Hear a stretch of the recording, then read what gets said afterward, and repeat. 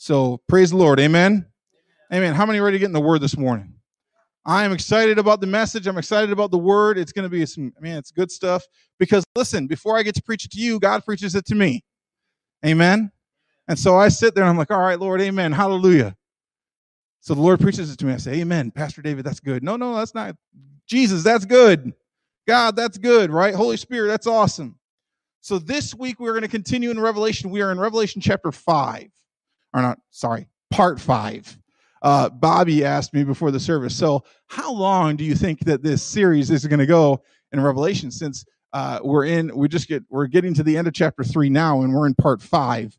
So how many weeks do you think this is going to go? And I guess Gary had an idea of March, maybe March, maybe longer. Here's the thing: why rush it, right?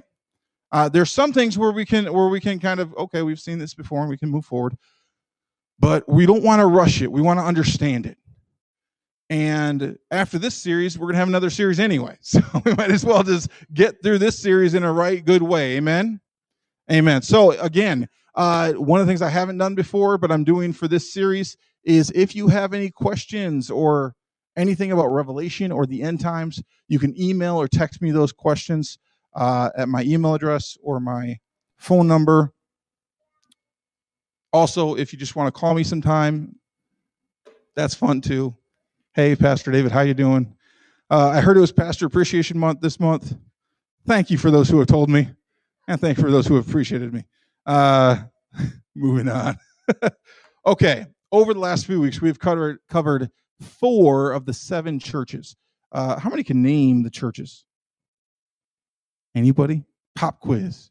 Bobby. That's 1. Smyrna, 1. Ephesus, 3. Next one. Nope. Pergamum. Got it. This week we're going to cover the last 3, and the fifth church is located in the city called Sardis. Say Sardis. And so we come to Revelation chapter 3 in verse 1. It says this: "And to the angel of the church in Sardis write the words of him who have the 7 spirits of God and the 7 stars. I know your works. You have the reputation of being alive, but you are dead." Let's pray this morning. Lord, I thank you for the message this morning. I thank you for your presence in this place. Lord, I thank you that as we continue to go through this incredible book, you would reveal not just what's happening in Scripture, but what's happening in our hearts. Lord, speak to us this morning. Cause us to take the magnifying glass to our own souls. Search our hearts. Divide us like joint and marrow, like you do so well. Lord, I thank you for your word. I thank you for how it's spoken into my life and prayerfully of how it speaks into the lives of those who are here and those who are watching online. Lord, I pray even as we get into some really tough territory, that it would be received with grace, that those who have an ear to hear would hear what the Spirit of the Lord is saying to them. We thank you for it in Jesus' name. Amen. I know your works. This is to the church in Sardis. I know your works. You have the reputation of being alive, but here's a twist. You are not alive. You are dead. I know your works. The situation is interesting. Jesus begins the letter in a really straightforward way. How many like it when Jesus is just straightforward with you? When the Holy Spirit just speaks plainly to us, right? I like that. The situation is dire. I know your works. You look busy. That's interesting. You look busy. I like what this commentary says. It says this: we are not to get the impression that Sardis, or the church in Sardis, was a defunct affair with a building in wreck, the members were scattered, the pastor ready to resign. That's not how it was. This was a busy church with meetings every night. They probably had committees galore. They had wheels within wheels. They had promotion and publicity, something going on all the time. It had a reputation of being alive and wide awake. It describes a church that's filled with programs but empty of his presence. And that's a problem. If you have programs but no presence, that is a problem. One minister said it this way: it was a perfect model of inoffensive Christianity. It was a perfect model of inoffensive Christianity. You have the reputation of being alive, but you are dead. I want to say this carefully. Churches who are careful not to offend are not careful in preaching the whole of the gospel. Churches who are careful not to offend are not careful in preaching the whole of the gospel. There's no commendation here. There's no commendation for the church in Sardis. There's no, hey, you're doing some good things. It indicates this. It indicates no struggle, no fight, no persecution. One commentary says it wasn't the church at Sardis. It wasn't that the church in Sardis was losing the battle, right? It wasn't like they're a dying church. There were some that were dying, but most were dead. A dead body has lost its battle. The fight seems over. He's dead, right? In this letter, Jesus doesn't encourage the Christians in Sardis to stand strong against persecution or false doctrine. We looked at that the last few weeks. Jesus encourages people right throughout the churches. He says, listen, there's false teaching, there's persecution, there's all sorts of things happening here. And the interesting thing is this. He didn't do that because there wasn't simply a significant danger in being the church in Sardis. Being dead, the church in Sardis presented no significant attack to the enemy. So it wasn't worth attacking. It brings up a good point in the church as well as our Christian lives, and it's this. The attacks from the enemy come to those who are a threat to the enemy. How many know that if you're not a threat to somebody, they normally don't attack you? Right? How many know that's true? Right, Mason? Mason laughed. If you're not a threat to somebody, you're not attacking somebody, listen, the attacks from the enemy come to those who are a threat to the enemy. The attacks from the enemy come to those who are fervent in their faith. The attacks from the enemy come to those who are sharing their testimony, who are winning souls for Christ, who are operating by God's presence, who are connecting with God's kingdom. That's where the attacks come from. When you are attacking the enemy, when you're encroaching upon his territory. How many ever felt attacked by the enemy? Come on. How many ever felt attacked by the enemy? And you find that a lot of times when the enemy attacks, it's usually right after you've just done something awesome for God. Man, something's going on. You've preached a message. You've done a word. You've gotten somebody saved. Man, you gave a great worship set. It was amazing. God moved. And right after that, you felt an attack. There are churches that are dying and in need of rejuvenation. And then there are churches who are dead and in need of resurrection. And that's the church in Sardis. The church in Sardis is dead. Listen, in case you're not aware of it, we serve a God who specializes in resurrection. Amen? We serve a God who specializes in resurrection.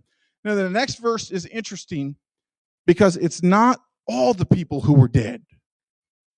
It's not all the people who were dead. It says this. Mike, please don't go to the next slide until I point to you, if that's okay. It's what I need you to do. So it says this. Listen, they're dying, but they're not dead yet because it says this. It says, wake up. Say, wake up. Look at your neighbor. Say, wake up. Look at your neighbor. Say, are you awake? Wake up this morning. See, now everybody's saying, wake up, wake up, wake up, right? Are we awake this morning? We are. I heard two voices. Are we awake this morning? Yeah. Amen. Wake up and strengthen what remains and is about to die. That's important here. It's about to die. It's not dead yet. There were some in the church who were dying, who were part of there was dead and then there was dying. And then there's another group we're going to look at in a second here. To those who are dead, boy, they need resurrection. To those who are dying, they need resuscitation.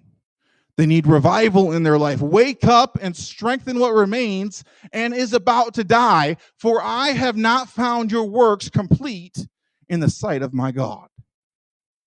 I have not found your works complete. You started something, but you didn't finish. You started to walk in the faith. You started belief in Christ. You started to move in his presence. You started to read your Bible. You started to pray at night. You started to pray in the mornings. You started to have relationship with God, but your works have not been complete in the sight of God. For those who are dying, it's time to wake up. Amen. Remember what you have received and heard. Keep it and repent. If you will not wake up, listen to this. If you will not wake up, I will come like a thief, and you will not know at what hour I will come against you. And you will not know. That's some interesting language that's used here. He will come like a thief. Remember what you have received and heard. Keep it, and then here's that word again. Remember, repent. Keep it and repent. Turn 180 degrees and go the other way. Keep it and repent. Turn from your sin and towards righteousness. Turn from death and run towards life. Amen. If you don't repent, this is an interesting phrase. I will come like a thief. I will come like a thief. How many know a thief comes when you least expect it? A thief comes when you feel secure, but in reality, you are not. That's when a thief comes. It's time to wake up. Now, in the midst of all this bad news, there is some good news. There's some good news, and it's this. Verse 4. Yet you still have a few names in Sardis, people who have not soiled their garments, and they will walk with me in white, for they are worthy. Verse 5 says, the one who conquers will be clothed thus in white garments, and I will never blot his name out of the book of life. I will confess his name before my Father and before his angels. Verse 6, he who has an ear, let him hear what the Spirit says to the churches. Even in the dead church, Susie, even in the dead church, there were some that were faithful. Amen. There were some that were faithful. Jesus uses a funny phrase here, and you still have a few names. He says, you still have a few names. Those who haven't soiled their garments. Those who haven't messed their pants is what he's saying. All right. There's maybe other ways to say it, Doug. I'm not sure we should get into that right now, but you could probably figure it out for yourself. There are other ways of saying it, but it's this. There are those who have not surrendered their will. There are those who there are those who have surrendered their will to God. They have not messed up themselves. There are those who are dead. There are those who are dying. And then there are those who have not soiled their garments. They are walking in white. Those who repent and turn towards righteousness, the Bible says, will be named in the book of life. Now, if we take a step back from the verse by verse for a minute, we can see here how there are those who at one point had fervor and passion for the Lord, and now they don't. There are those who at one point loved the Lord. They once lived for Christ, but eventually became dead and dying. They became what we call backslidden Christians. Backslidden in their faith to a point of rejecting God, to a point of rejecting the gift of God. It's a warning to the church then and then to us now, and it's this. We must maintain our walk and we must maintain our race and then finish it strong. Sardis looks like a church that was alive and healthy. but in reality, it was dead. I'm not going to ask for names of churches or anything like that, but how many have ever been in a church you thought was alive and healthy, but really it was dead? I've been there. I pray that we are never that church. We want to be a church that's alive and healthy and filled with his presence and filled with his word and doing what it is he's called us to do. Amen? Amen. All right. How many are ready to get into something good here? How many are ready to get into a sunny church, a fun church, a church that's healthy? Amen? The sixth church in our series this morning has a familiar name, and it is the city or the church located in the city of Philadelphia. Philadelphia. It's the namesake, of course, of the famous city in Pennsylvania. However, it is not in Pennsylvania. Amen? Amen. Go to the map. In case you were wondering, in case you were curious, John, the Revelator, the one who's being given these letters, is on the island called Patmos. And the letters are going out to these 7 churches, and that's where they are located in Asia Minor. That is where the Church of Philadelphia is. And you say, okay, Pastor David, what is wrong with this church? Because it seems like there's something wrong with every church we've talked about so far. There's nothing wrong with this church. There's nothing wrong with this church. How many remember, if you remember when we spoke about the word for love, the different words that the Bible has for love, or the different words in the Greek for love.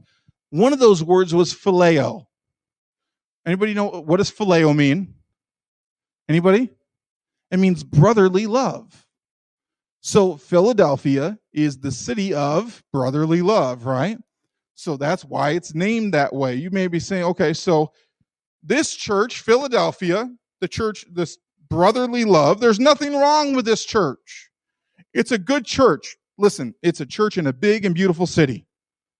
It is a city that is prosperous. And listen to this. This is interesting. It's a city that was built with the intention of being missional. It was a city that was built with the intention of being missional. It was a center point to reach the people around them for Christ. Verse 7 of Revelation chapter 3 says this: to the church in Philadelphia, and to the angel of the church, or to the leader of the church, to the pastor of the church in Philadelphia, write, the words of the Holy One, the true One, who has the key of David, who opens and no one will shut.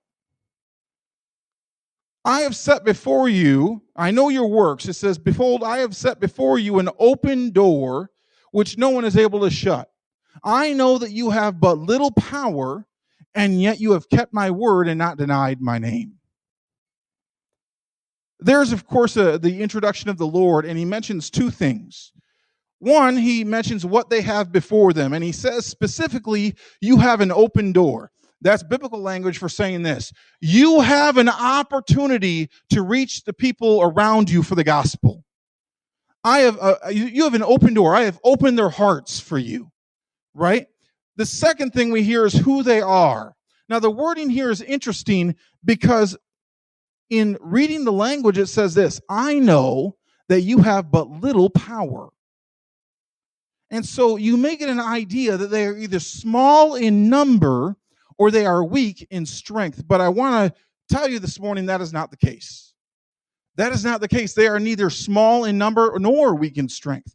When the Bible refers to the words little power, here's what it means. I like what this commentary says by Guzik. The term a little strength does not imply weakness, but instead implies real strength. They were weak enough to be strong in the Lord. We too can be too strong or too big or too sure of ourselves for God to really use us. How many ever known someone? Maybe it's yourself. Maybe you were looking in the mirror right now. We get too big. We're too talented, right? Man, we're doing good. I can do this without God, and I'll be just fine. There's people that are like that. I can do this. I'm good. I got the talent. Listen, this church is saying, no. It's not about us. It's all about him. It's not about our strength. It's all about his strength. The church in Philadelphia had what was called a poverty of spirit. They had humility, and they had humility to know who their strength lied in, and it wasn't themselves. It was only in Christ. Amen. If we were to look at 2 Corinthians 12, we would see that Apostle Paul has the same issue. He has the same issue. He says this in verse 7. So to keep me from becoming conceited because of the surpassing greatness of the revelations. He says this in 2 Corinthians chapter 12. He says, a thorn was given to me in the flesh, a messenger of Satan to harass me, to keep me from becoming conceited. Go to the next slide. 3 times I pleaded with the Lord about this, that it should leave me. Go to the next one. But he said to me, listen to this, my grace is sufficient for you, amen? For my power is made perfect in weakness, that little strength. Therefore, I will boast all the more gladly of my weaknesses, so that the power of Christ may rest upon me. Some of you say, well, I'm not that talented. I don't sing all that well. Some of you do. Some of you have talent beyond talent beyond talent. And some of you go, man, how can God use me? And it's amazing that more often than not, those are the very people that God uses in incredible and tremendous ways, because they know where their strength lies. Amen? So that the power of Christ may rest upon me. Man. For the sake of Christ, go to the next, last slide. For the sake of Christ, listen to this carefully. Then I am content with weaknesses, insults, hardships, persecutions, and calamities. For when I am weak, then I am strong. For when I am weak, then I am strong. The church in Philadelphia is relying on God, and he sees their faithfulness. This is really cool. Verse 9, it says this. Behold, we're back in Revelation chapter 3. Behold, I will make those of the synagogue of Satan who say that they are Jews and are not, but lie. Behold, I will make them come and bow down at your feet, and they will learn that I have loved you. They will learn that I have loved you. Verse 10 says, because you have kept my word about patient and endurance, I will keep you from the hour of trial. Now we're going to get into some very interesting stuff here. I will keep you from the hour of trial that is coming on the whole world, to try those who dwell on the earth. I am coming soon. Verse 11, hold fast what you have, so that no one may seize your crown. We don't want anyone to seize our crown. Amen. You better, everybody hold on to your crown this morning. Amen. Amen. We used to, when we were kids, we used to say, we put on the helmet of salvation, right? Now you're adults. Hold your crown, seize your crown. We are told in commentary that this church was being persecuted by those who claimed to be Jews, but they were not. They were being persecuted by those who claimed to be Jews, but they were not. They were lying. The reality is they were liars, and the Lord tells the church that these liars will come to understand that those who they are persecuting are the beloved of God. That they will come to understand that the very people who they are persecuting, are the beloved of the Savior. Amen. That there will one day, he says this, that there will one day be vindication for them. So we want vindication right now. A lot of times we want vindication now. The Lord is saying, it's coming. One day, every knee will bow and every tongue confess that Jesus Christ is Lord, right? Listen, you don't listen to the naysayers now. You listen to the naysayers now, you get depressed, you get down, you go, oh, why don't they believe? I want them to believe. One day, every tongue will confess and every knee will bow. Now, we're going to step into some interesting conversation because of the language of the scripture. This has been debated among theologians and pastors for years, and it's this. Verse 10, Mike, you go to verse 10. It says this, because you have kept my word about patient endurance, I will keep you from the hour of trial that is coming on the whole world to try those who dwell on the earth. Verse 11, I am coming soon. Hold fast to what you have, so that no one may seize your crown. Now, as we end chapter 3 and we get into chapter 4 and beyond, we're going to get into what is called prophecy. So we talked about the futurism aspect of Revelation. Most of it is chapter 4 and beyond, right? Here we see prophetic language in the hour of trial.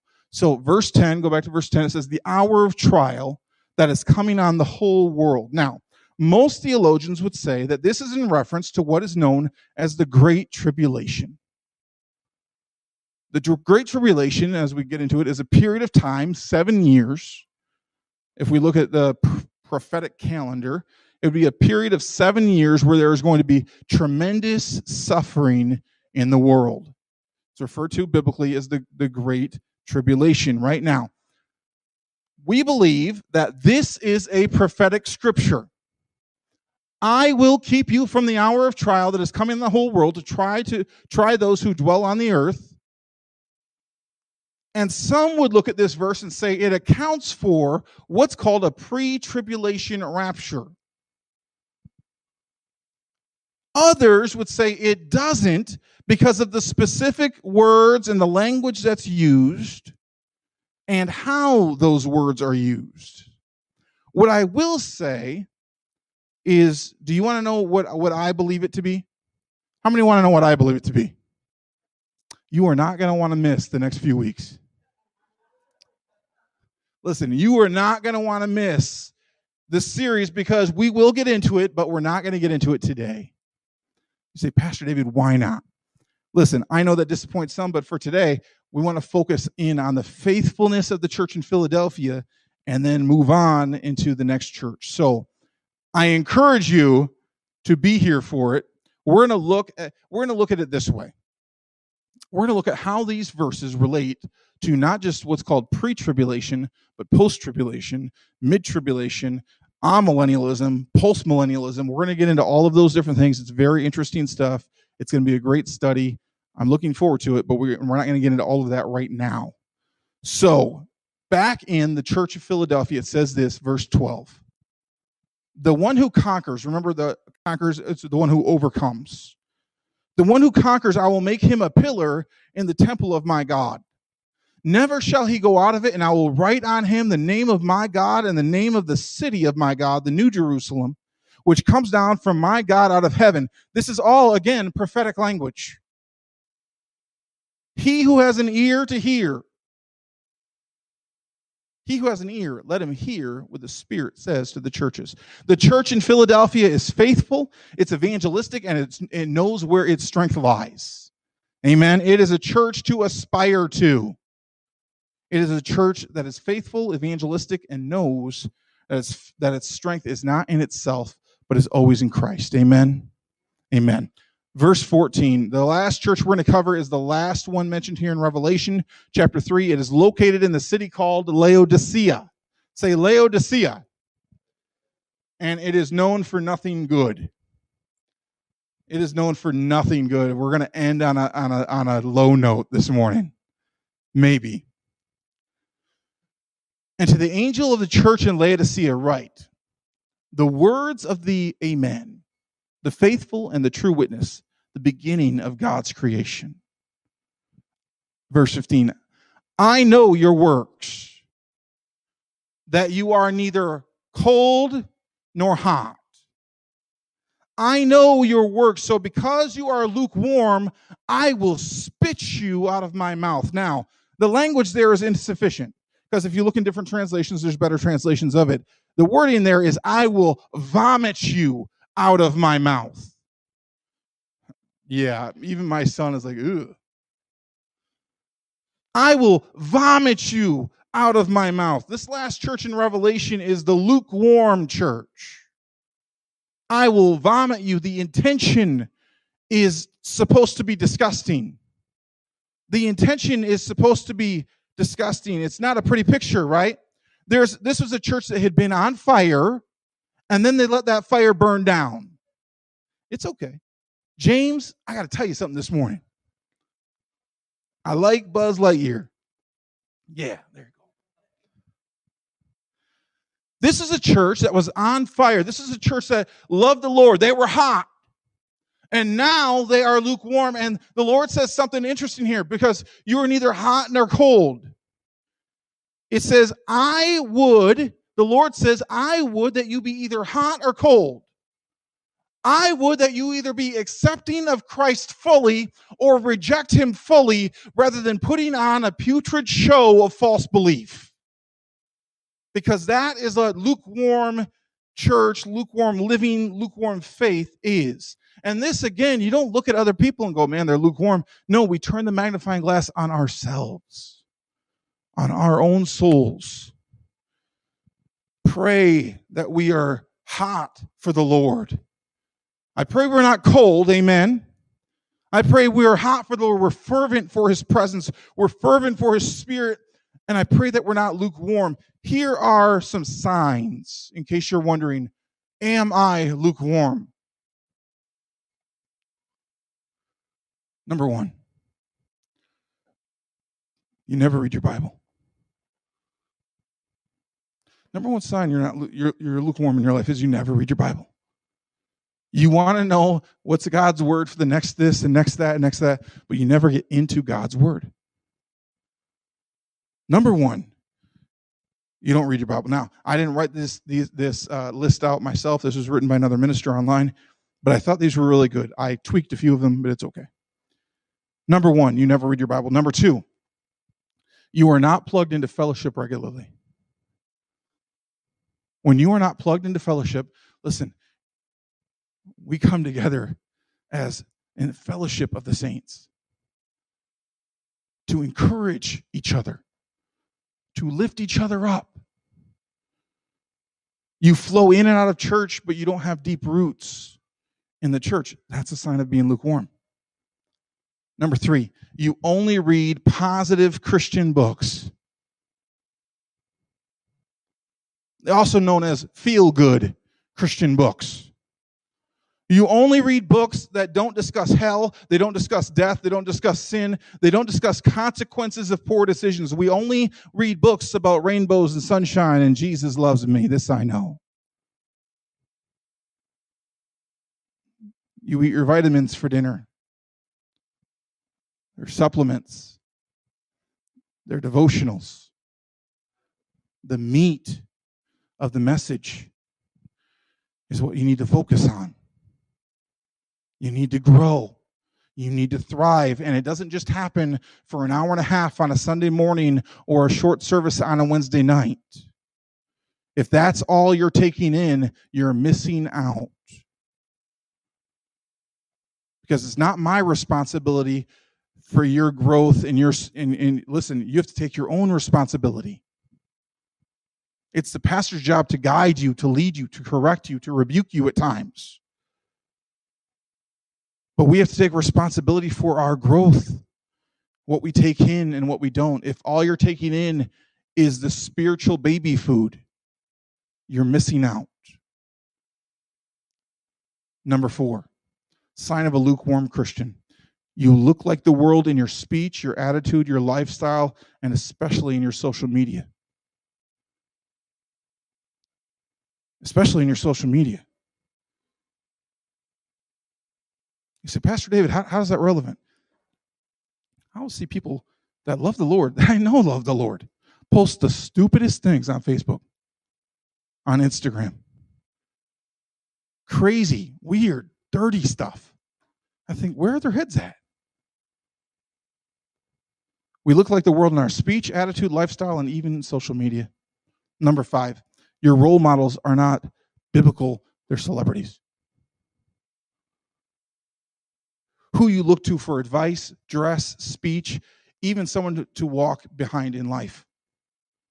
Is your role model someone who is seduced by the worldly system, or is your role model a godly leader or a mentor in your life? Number 6, big one. you don't engage in worship and prayer other than at church. You don't engage in worship and prayer other than at church. Number 7, again, you don't have a filter on your social media. You try and copy what other people are doing. You constantly doubt your God-given beauty and talents, and you try to lower your standards when posting pictures for attention on Instagram, Facebook, and Twitter.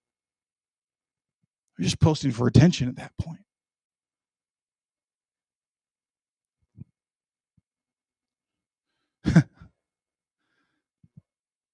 I like what this person said.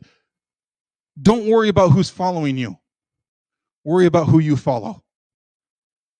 Jesus only had 12. Amen? Jesus had 12 followers.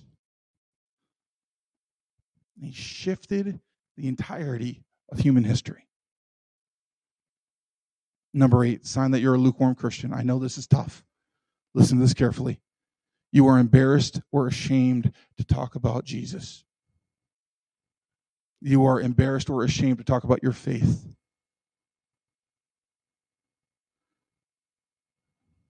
Number 9, last one. Say, Pastor David, this hurts. Number 9, last one. Sign you're a lukewarm Christian. Your faith contradicts the Bible. Your belief is not in line with Scripture. Listen, if it's a debate or an argument between you and the Word of God, you lose every time. You lose every time. Well, no, but the culture and you don't know how. No, you lose every time. You go up against the Word of God, you lose every time. But you don't understand. No, I understand. I do. I understand. You're lukewarm. You're not committed. I get it. No, this situation. No. I understand. You're lukewarm. You're not committed fully. I get it. This is where we are called to repent and turn towards righteousness. So because you are lukewarm and neither hot nor cold, I will spit you out of my mouth. I once heard one pastor say it this way. I think God was a lot more disappointed with the 1980s than he was with the 1960s. And you say, well, what do you mean by that? Well, at least the 1960s had some passion. At least the 1960s had some, they were cold, but at least they had some passion about it. In the 1980s, it just, how many know what I'm talking about, right? If you know anything about the history of the United States in the 1980s, it was a pretty bland time to be living. I should know, I was born in it. So because you are lukewarm and neither hot nor cold, I will spit you out of my mouth. There are those who claim Christ but don't live for him. They believe they'll coast into eternity with Jesus. But clearly that's not the case. Laodicea is filled with the lukewarm, and it's this. I like this. We're told in commentary that it was a rich church. Man, that it was well off. It was rich and well off. They had need of nothing except the power of God in their lives, and that's what they had none of. They had need of nothing except the power of God. But of course, they appeared rich, but in fact, they were very poor. It says this next verse 17. For you say, I am rich, I have prospered, and I need nothing, not realizing that you are wretched, you're pitiable, you're poor, you're blind, and you're naked. Verse 18, I counsel you, listen to this, this is amazing, I love this. I counsel you to buy from me gold refined by fire, so that you may be rich in white garments, so that you may clothe yourself, and the shame of your nakedness may not be seen, and salve to anoint your eyes, so that you may see. So the Lord is speaking here. You think you're good, you think you're set, you think you're well off, but in reality, you're messed up. You are wretched, you're poor, you're blind, and you're naked. So here's what the Lord has to offer. He offers pure gold, white garments, and healing agents for our soul. Amen? Amen. Jenny, will you come up and play a little bit? Here's what he has to offer. You think you're rich? The Lord says, I offer you pure gold. I offer you pure gold. I offer you white garments. I offer you a salve to bring healing to your life. You say, man, Pastor David, take us back to the church in Philadelphia. Take us back to that church in Philadelphia. Take us back where it was, there was good stuff going on there, right? They were good. It felt good. And I know, listen, I don't love to step on toes. I really don't. But the Bible's very clear on a lot of this stuff. And so here's what I love. I love that the Holy Spirit guides us out of his love for us. Nobody likes to be told they're wrong. Nobody likes to be told, get right with God. Because we all like to think we're good. Nobody likes to be told we're wrong. But when we are wrong, we need to acknowledge it and move towards righteousness. Here's what the Lord says to us in verse 19. Those whom I love. Listen, those whom he loves, he reproves and disciplines. So be zealous and repent. Will you stand with me this morning? So be zealous and repent. Verse 20 says this. Behold, I stand at a door and I knock.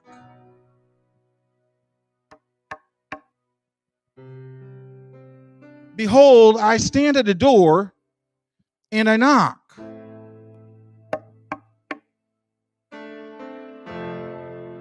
If anyone hears my voice and opens the door, I will come into him and eat with him and he with me. I love this.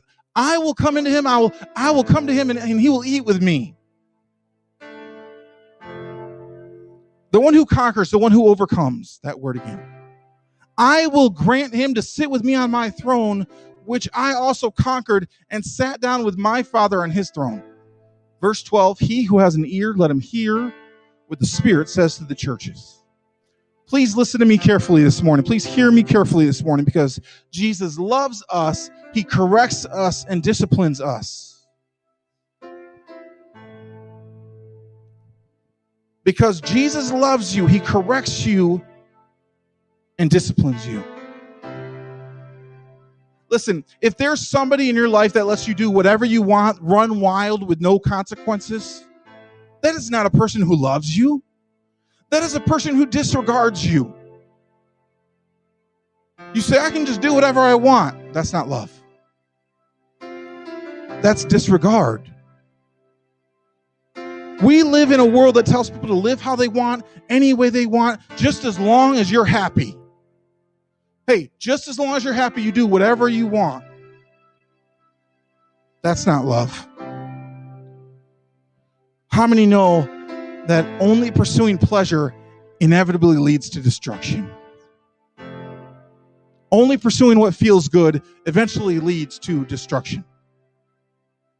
I can talk to addicts this morning who pursued that feeling time and time and time again. What made them feel good leads to destruction. It could be drugs, it could be food, it could be pornography, it could be anything. Oh, Pastor David, it's just a little bit. It's fine.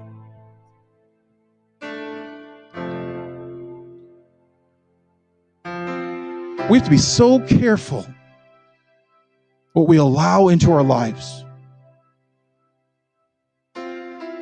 Listen, I'm preaching to you and I'm preaching to me. Because I can't preach to you unless it's preached to me first, right?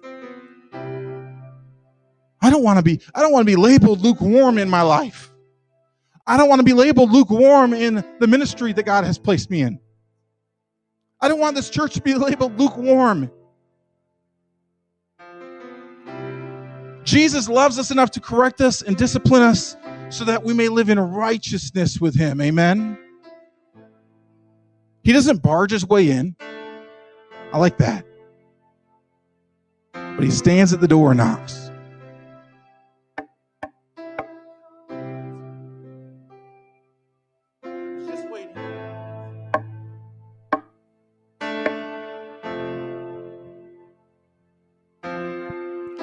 How awesome is that?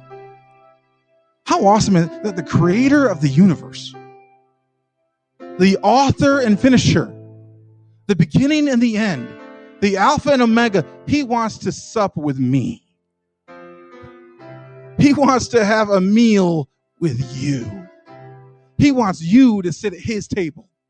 How many ever been in high school? It matters what table you sit at, right? Come on. The Lord wants you at his table. And that's where we are this morning. We are at the end of our study of these churches, and now we ask the Lord, Lord, examine our hearts. We've seen all these churches. We've seen the persecuted church. We've seen the indulgent church. We've seen the dead church. We've seen the church that's filled with brotherly love. And now we see the lukewarm church. So maybe you're here today and you feel the Holy Spirit is speaking to your heart. I'd like you to all close your eyes for a minute. Just close your eyes. You can bow your heads if you need to. But you say, Pastor David, why did pastors ask us to do that? Just to focus. Just to take away distraction. But maybe you're here today and you feel like the Lord is speaking to your heart. Maybe you feel the Holy Spirit speaking to you and he's knocking on your door. He's just waiting for you to open it. He's not going to barge in, but he's knocking.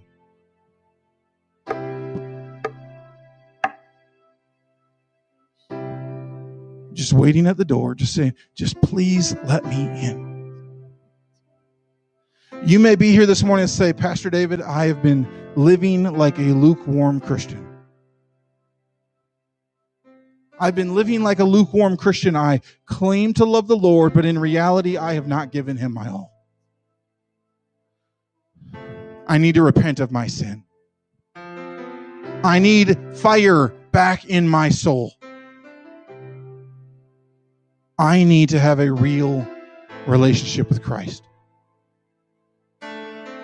If that's you this morning, would you raise your hand?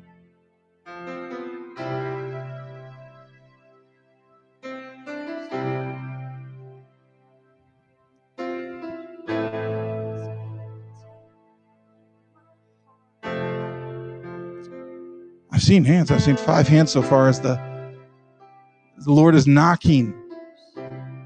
If that's you this morning, you say, Pastor David, I have not been living like a Christian should.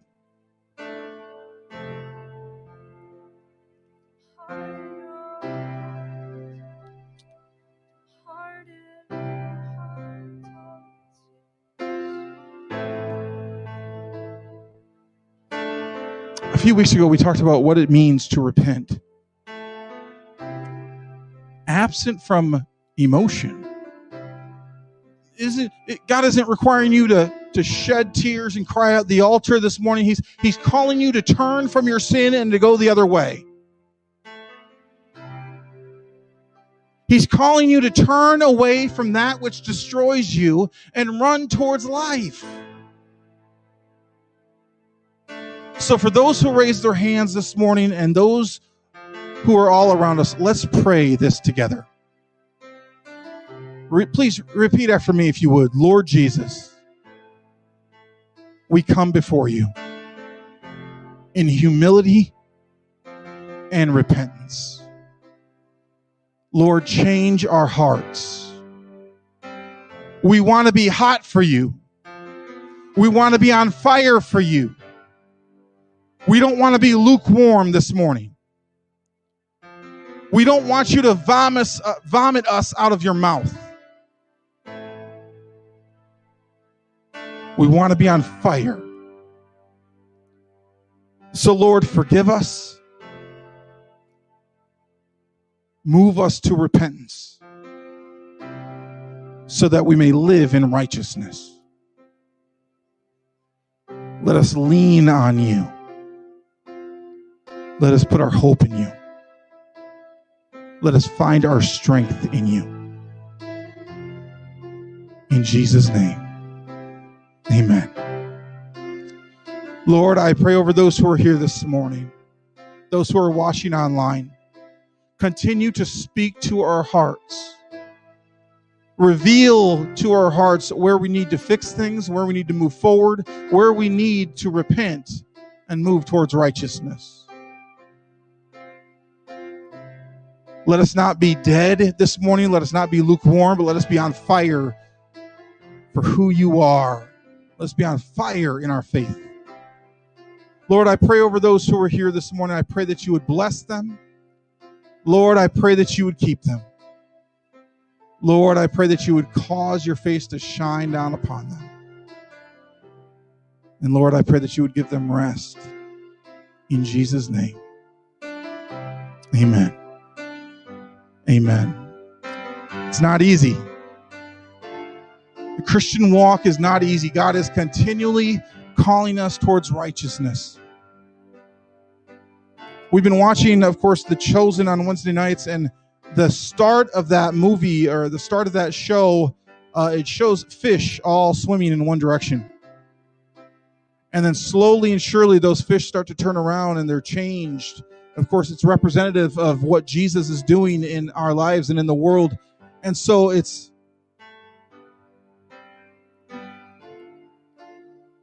the idea that we are constantly swimming either with the culture or against the culture.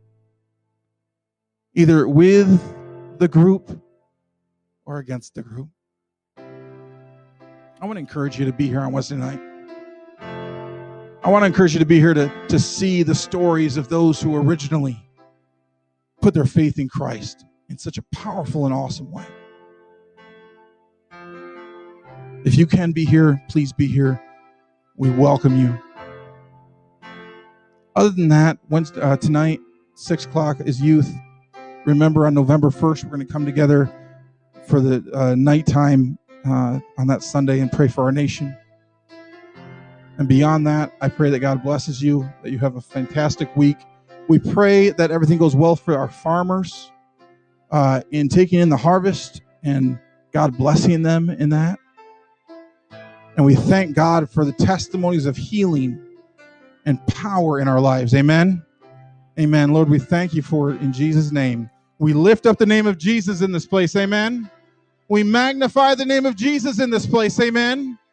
Lord, we thank you and praise you for who you are. We worship you and glorify you. In Jesus' name, man. Amen. God bless you guys. We love you. We'll see you next week.